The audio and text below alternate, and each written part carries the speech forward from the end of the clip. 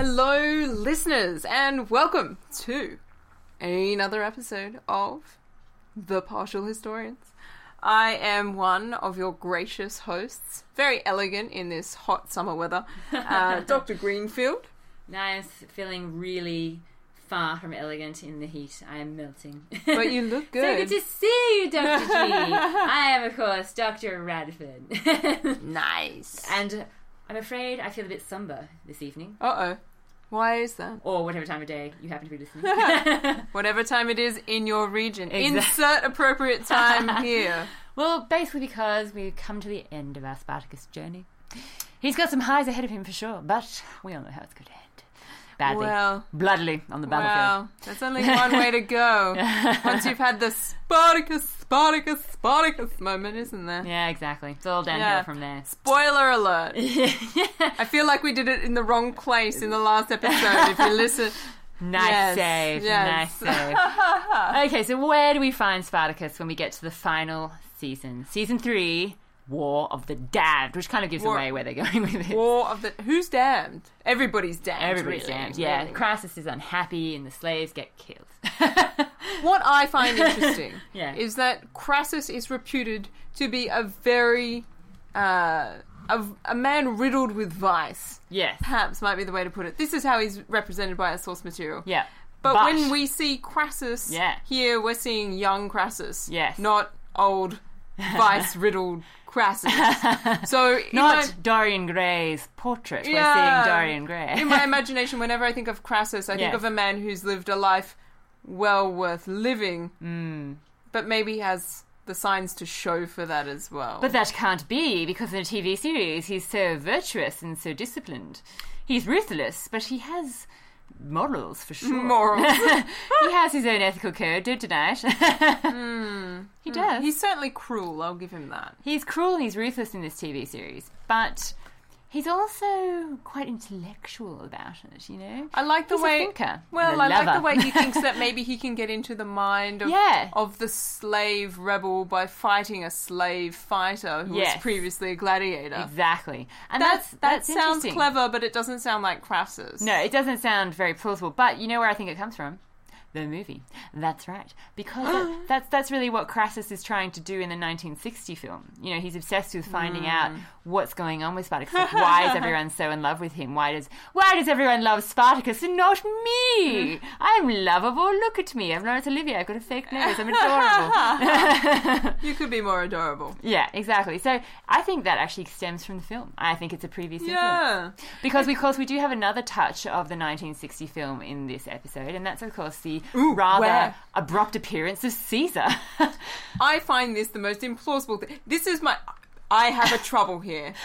I've got my I'm unhappy... She's gagging on her outrage. I'm a historian who's a little bit unhappy face on right now. Don't you dare bring that in here. This is a safe place. I'm sorry. First of all, Julius Caesar as a blonde. But anyway. It is an Australian Julius Caesar. At the very least. Anyway. Leaving that aside. Yeah. Forget it, he's blonde for a moment. Maybe that's why things worked out so well with the Gauls. Who knows? But where is Julius Caesar in, the 70s BC? Yeah, he's not established as a real figure yet. I mean, he's late on 20s. His way up. Yeah. He's doing, But not really, massively He spent some time in Bithynia. Yeah, we've mentioned that before. I'm winking. I'm jabbing my elbow in Dr. G's side. Yeah, well, everybody likes to spend some time in the East, if you hear what I'm saying. But but nevertheless, if he's not there, at the very least, he's hanging out in the Aegean, having been caught by pirates. Yeah, gotta love that story. Yeah. This episode has everything. Drama, love, betrayal, and pirates. Pirates. There are pirates everywhere. There is no way that Julius Caesar was part of Crassus's armed forces against Spartacus. No, and this is basically something that... Just to make it really clear. Yeah, the creators... The chronology does not work, guys. No, the creators of the 1960 film thought, look, this is a period that our audience are unfamiliar with, because when you're dealing with Rome on film, generally you're dealing with... Everybody kind of looks the same. Yeah, you're dealing with Julio-Claudian emperors, and you're probably dealing with a tale to do with Christianity. If you set your story, on the other hand, in the late Republic, long before Jesus was even a twinkle in whoever's eye. Well, only Mary's, apparently. Yeah, exactly. Long before all this time, probably even before Mary was even born, for God's sakes. This is when Spartacus is around. And so you can't have that Christian tone. You don't have these well-known figures like Nero, who's well-known for, persecuting Christians and burning down Rome and that sort of thing. Yeah, you've lost a lot of the really famous exactly players. And so in order to resonate with their audience and give them a little thrill of recognition, let's put in somebody that they'll definitely recognize. Say the name.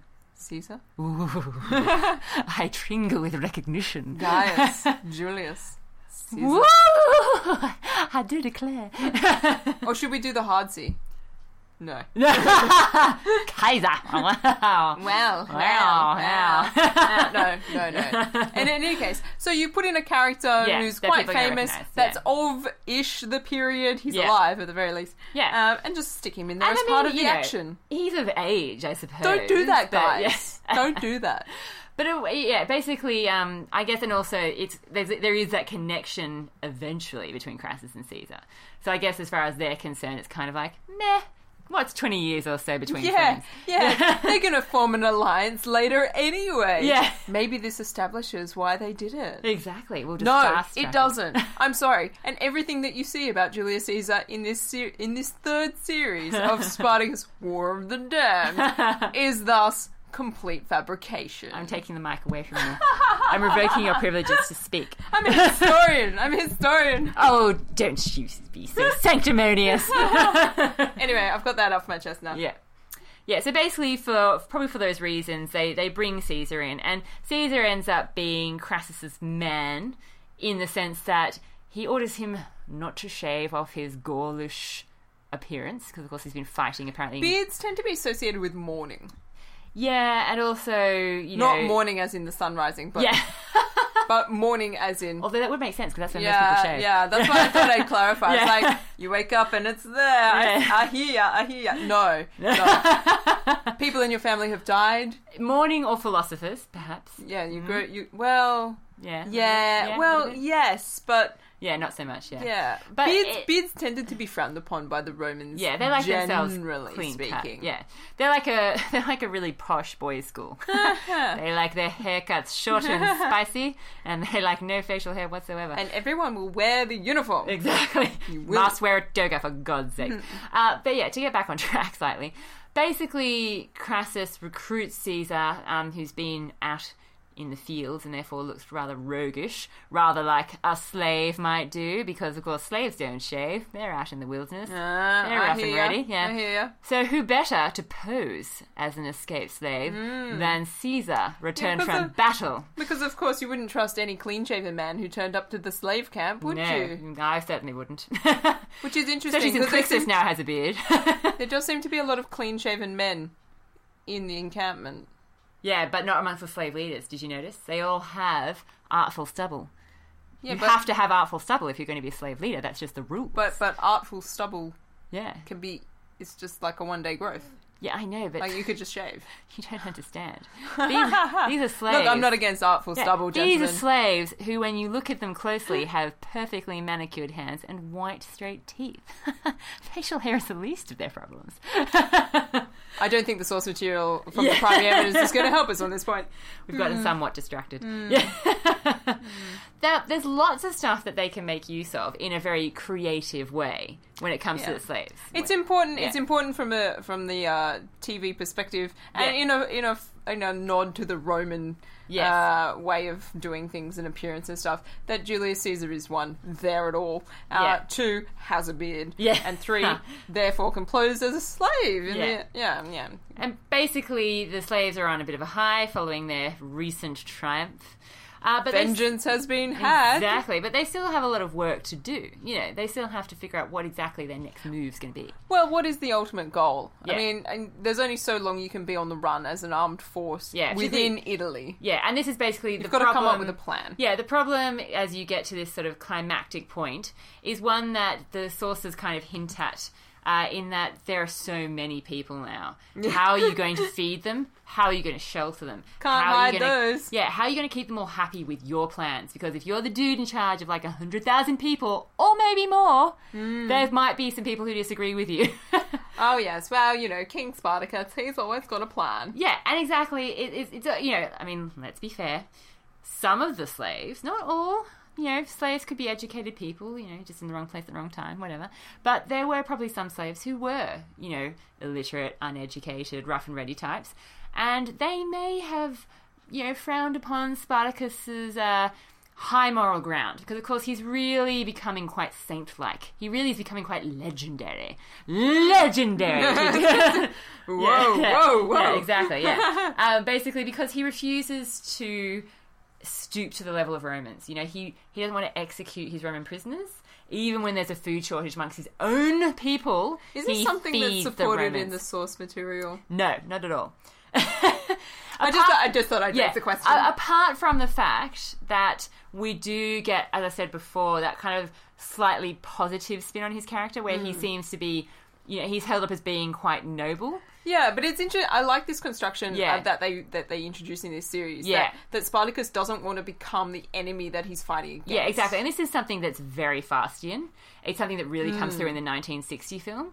It's very large Spartacus. Wow. And the trouble with that is that it, unless you can explain it to somebody in a way they understand, they're not going to get it. No. Like, why aren't you killing the Romans? Yeah. Well, see, I think this is the thing. Like, he has no, believe me, he has no problem killing Romans. Yeah. But not once they're his prisoners. Yeah, you see, that's a very fine distinction. Yeah, I know. I can see how people would miss this. No, this would cause problems, and it does. But, interestingly, because these prisoners are captured when they take a town, right? So they capture this town. They're camping out. Right. There's tension. Cervese and Vale. Yeah. What a name. I like it. I know. It rolls off the tongue. This gives Spartacus the opportunity to meet a high-class Roman lady. And, of course, they don't get along at first. He's been there before. Yeah. They don't get along at first, but then... the hate turns to love.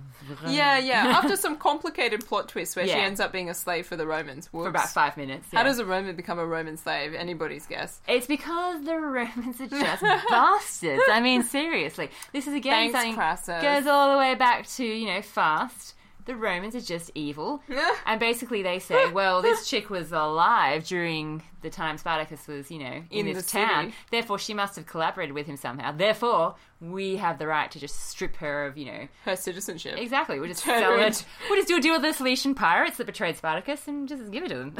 No, the Cilician pirates. They're important, I think. They're another little point that is kind of manipulated to make a good story point in this season, because basically Spartacus needs plan, and his plan is to escape. And what's a good way of escaping? By boat, of course. Enter pirates. Yeah, because basically we have this mention in Plutarch, and it's only really in Plutarch, that Spartacus made a deal with Cilician pirates to transport 2,000 members of his army to Sicily. Okay? But then they get betrayed, and it never ends up happening. This is unfortunate. Yeah, it's interesting because a lot of other sources actually mention this attempted escape to Sicily, including early sources like Cicero. We have quite a few sources that mention this attempted escape. It seems to be fairly ingrained in the tradition that even if there are not pirates involved, there is an attempt. Arr. Yeah. Well. Yeah. Hail Caesar. Yeah.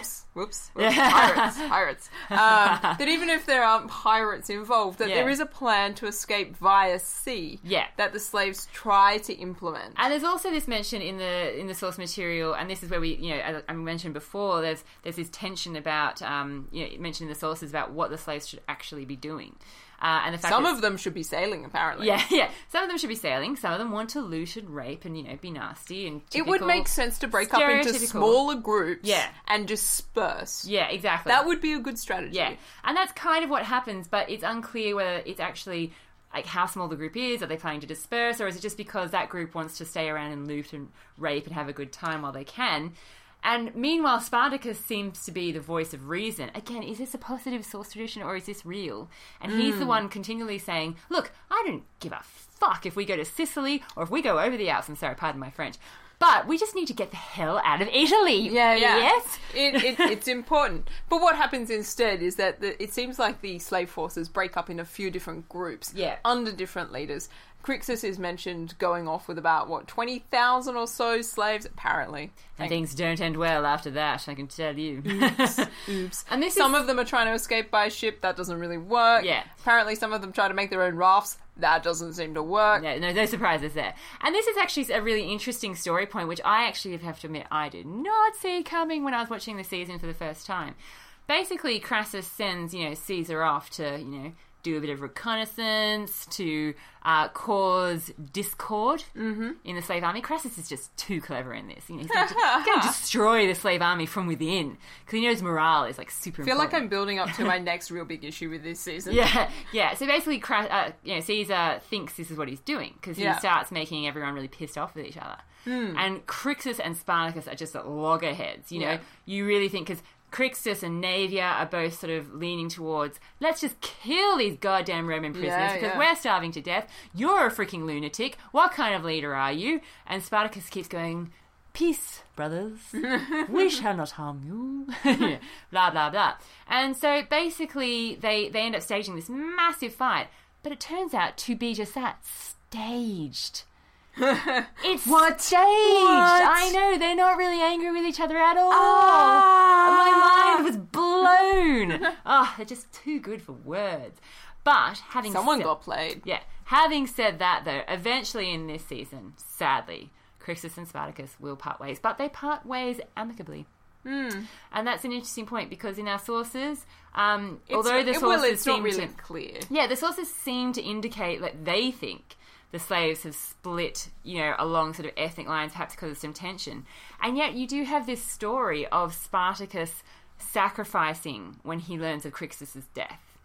Sacrificing Roman prisoners or organising a sort of gladiator-style fight of some sort to honour. Suggesting that there's still some relationship there. there. So suggests there is actually quite a strong tie there. And that's exactly what happens in the series as well. Well, not exactly. In that Spartacus does end up staging a sort of gladiator spectacular in honour of Crixus, but also in honour of, he basically gives everyone the chance to sort of, to let it out, man. Just let it flare. And they all sort of mourn all the people they've lost over the course of this war, because this is getting near the end, And it's all a bit more complicated because they introduce another Roman character, of course, to make the plot... Another one? I know. Crassus' son. Now, you see... In Fast's version of the Roman world, Crassus doesn't get along with his son and, or he has no children. It's one of those things. It has to be all wrong. His family has to be all twisted. And that's kind of what happens eventually in this season, in that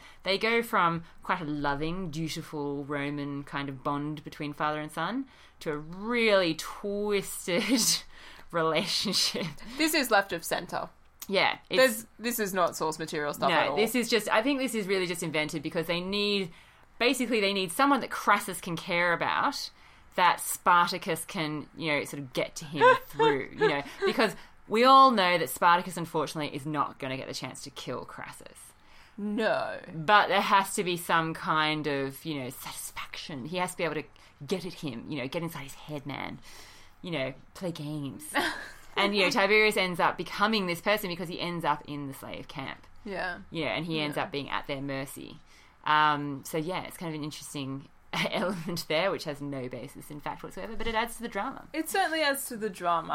And then we reach this final battle. Yeah. And their strategies are just improving all throughout this season, I might add. We talked last episode about how, there's this whole... Rope vines, guys. Rope vines, they're so clever. Yeah, and, the armour and the weapons they were supposedly trying to train. Yep, exactly. Lots of hard training. And it's really paying off in this season, apparently. Everything's going up roses. And you really see Spartacus become... And, again, it's really interesting to me because there was this massive concern on the part of people like Dalton Trumbo in the 1960 film. They really wanted to make sure that when Spartacus was like the large Spartacus, he was the true equal of the Romans, He was the equal of them intellectually. He was the equal of them as a battle commander, as an orator, as a leader, as a lover. He's almost more Roman than Roman. Exactly. And so this is so... They've decided their way of doing this, like of showing this in their film, would be to show Spartacus reading battle maps and, planning strategies and that sort of thing, right? Just like Crassus does in his little tent. And that's exactly what you see in this season. Yeah. Spartacus goes all, Spartacus has his own tent removed from the crowd. He's always got his battle plans with him. He's moving his pieces around. He always looks like he has the weight of the world on his shoulders because he's just so concerned for the well-being of his followers, just like a large Spartacus should be.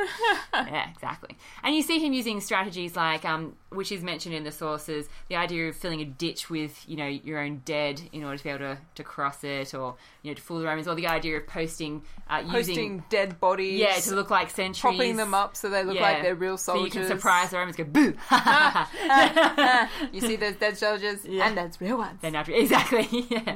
So there's all these interesting strategies which Spartacus does seem to have used according to our Roman sources, and which end up getting sort of worked into the storyline at various points. And even on the Roman side, you do get this, and this is again where the sort of added drama comes by making this a recurring character. Tiberius Crassus ends up being the leader of the sort of the Roman contingent that goes off to fight Spartacus, thinking that they can beat him, against Crassus's direct instructions, and end up getting their asses severely kicked, to the extent where Crassus has to punish them because they went against his orders. They eventually dropped their weapons and ran because they were Flee, so... run away. Yeah, exactly. Run away. Which is something that the Romans definitely would not have looked upon kindly. No, and so, I mean, that's pretty much the worst thing a Roman and army there's could this do. really brutal decimation scene where basically Crassus's son, because, things are still all, pretty chirpy, like they're not... He's disappointed in his son, but he's, doesn't want him dead or anything. I'm disappointed in your son. Yeah. Conduct the decimation. Exactly. So basically, unfortunately, the son has to kill his best friend. It's a really gruesome scene. Like, it's all in slow-mo. You can see every little piece of fake blood.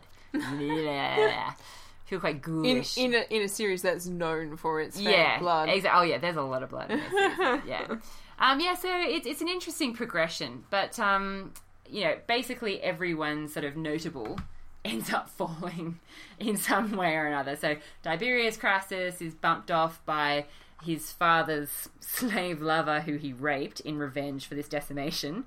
Woo, that's a mouthful. There's just so many details. I know, right? And Crixus, of course, falls. He seems like he's about to defeat Caesar in battle. Amazing. But then Tiberius Crassus, back when he was still alive, kills Crixus. Agron is captured. He's one of those slave leaders that seems to have no basis in the source material. I actually wonder if he's sort of a dramatic necessity, because with all the tension that was going on in season 2, it kind of, I think, was a bit of a relief for the audience, and also sort of a bit of a dramatic necessity for Spartacus to have someone that was of equal or reasonably equal rank that he could talk to and confide in. Like, if you're constantly fighting with everyone, you're not going to hear Spartacus' innermost thoughts. No. You have him wandering around the forest going, "I, me, sad hours seem long." He needs a buddy. He does need a buddy. Yeah. I don't know that Agron is necessarily the greatest buddy he's ever had, because he's only getting along with Agron when he's not getting along with everybody else.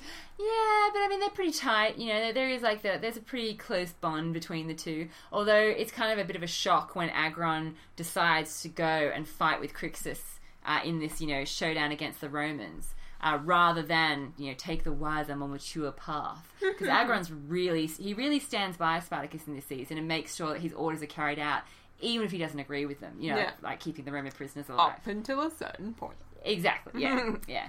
But, Spartacus, of course, high road as always, totally respects the decision. You go, you do what you need to do. One of the things that stood out for me... Sure.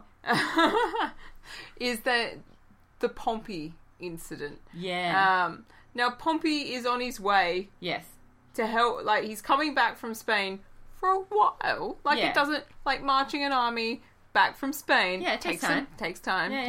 He's on his way. And Crassus has been so engaged with this whole Spartacus fiasco. Yes. That the Romans have asked Pompey to get involved. Yeah, because Crassus... It's looking from a Roman perspective, it's looking like Crassus might go the same way, might go west, just like every other one they've sent against Spartacus so far. This man... Yeah, it's going on and on, it's dragging out. Yeah, these men under Crassus's command... I can't say that. They're not necessarily following command. orders. He has to have this decimation. Like, what kind of... He's killing some of Spartacus's forces, but not enough. No conclusive victories. And, like, sort of getting some, but... Yeah, it's not making enough headway. It's not a substantial victory. They don't have Spartacus. Yeah, and in the source material, there is apparently this point where he kind of has Spartacus trapped down in southern Italy. And, it seems like there's going to be a siege and that Crassus will eventually win. It seems inevitable. Yeah. But then, Spartacus pulls another one out. And, somehow he manages to break through the lines. Whether he breaks through on a dark and stormy night. But somehow he manages to break through this ditch that Crassus had constructed. And this idea of the ditch really keeps coming up in season 3 because in the final showdown, of course, you have that really clever battle tactic on the part of the slaves where they have that ditch which is concealing a lot of spiky things. Not a nice way to go. Don't fall into the spiky ditch. Yeah. So sorry, continue. Pompey. Yeah. So like Pompey has this like overt role to play. And our source material suggests that Crassus alters his battle plans and his tactics based on the fact that he knows that Pompey is on his way with his forces. So he starts pushing for a battle. Yeah, he starts pushing for more to try and engage the Spartan forces openly, like once and for all. Let's get it done and dusted, guys. Because he wants to be able to claim the victory as his own. And if Pompey rocks up, Pompey is of enough standing in charge of his own armies that if Crassus is still fiddling around and hasn't got the job done, they're going to have to share the victory. Exactly. Or even worse, it will be Pompey's. Because heaven forbid. And I'm not sure that I can emphasize quite enough how much competition lies between these two gentlemen at this point in time. Pretty fierce. And it's always going to be, like, pretty much. Like, they patch things up, kind of. Yeah, there's always... They're always going... Well, not they're always, but from this point on, they are always going to be sort of rubbing shoulders. Yeah. In a bit of a nasty... They're always going to be competing with each other. Yeah. Sometimes they'll be friends, sometimes they won't be friends, sometimes it's working, sometimes it's not. Yep. And this is one of these sort of big moments in sort of Roman military politics, if you like. Because, I mean, the military and the politics are just so interwoven. And it's completely glossed over in this TV series. And I understand why. He's a useful device, though, because it's because Pompey... They know Pompey is on the way, that they managed to capture Crassus's son. It's like a ruse. They're very clever. So it's sort of used as a bit again as like a bit of a dramatic dot point, which is necessary for things to work out the way they do.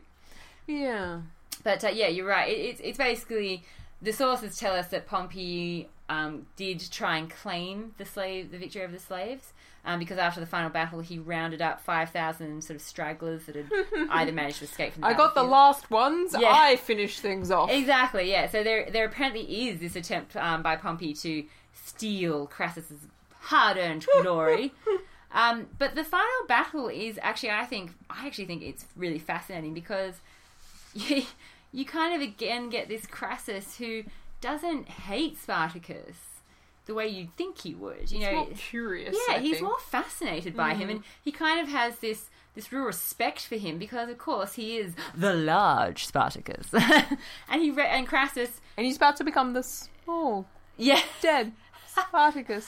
Sorry, the shadow husk of a man. Yeah, basically, you do have this weird sort of fascination on the part of Crassus. He seems to be the only Roman who recognises Spartacus's true worth, He actually offers him the ultimate insult. Yeah, he wishes he had been a Roman. What the hell? Way to kill the guy with words. Yeah, exactly. Of course, Spartacus... How long has he been fighting against the system now? Exactly. Of course, Spartacus would rather die. I think Crassus thinks this is a real compliment. Yeah, exactly, because of course he's a Roman. Ouch. And he's a dickhead. Yeah, so you have this really interesting final showdown where you have them acting as the sources kind of tell us, because basically the sources tell us that So Crassus is pushed for this, final open battle. Footnote, they don't face each other in open combat. No, they don't. But you do hear in the sources that Crassus did put himself bodily in danger during this encounter. Yes. Trying to inspire his men, to have a good example. Mm-hmm. Obviously, shining. That's what the best generals do. Yeah, exactly. And it's not necessarily the norm. No, not at all. No. Yeah. So it is, it's a mark. Can we trust our sources? Ooh, I don't know. And then you have also this mention of what Spartacus is up to, and basically you have these incredibly dramatic scenes, which are just begging to be immortalised in TV shows like this, where you have Spartacus, basically spotting Crassus across a crowded battlefield, running towards him, his arms killing outstretched. Everybody who's in the way. Exactly, and then, sadly, just before he reaches his enemy, he's cut down in the field of battle, just shy of his goal.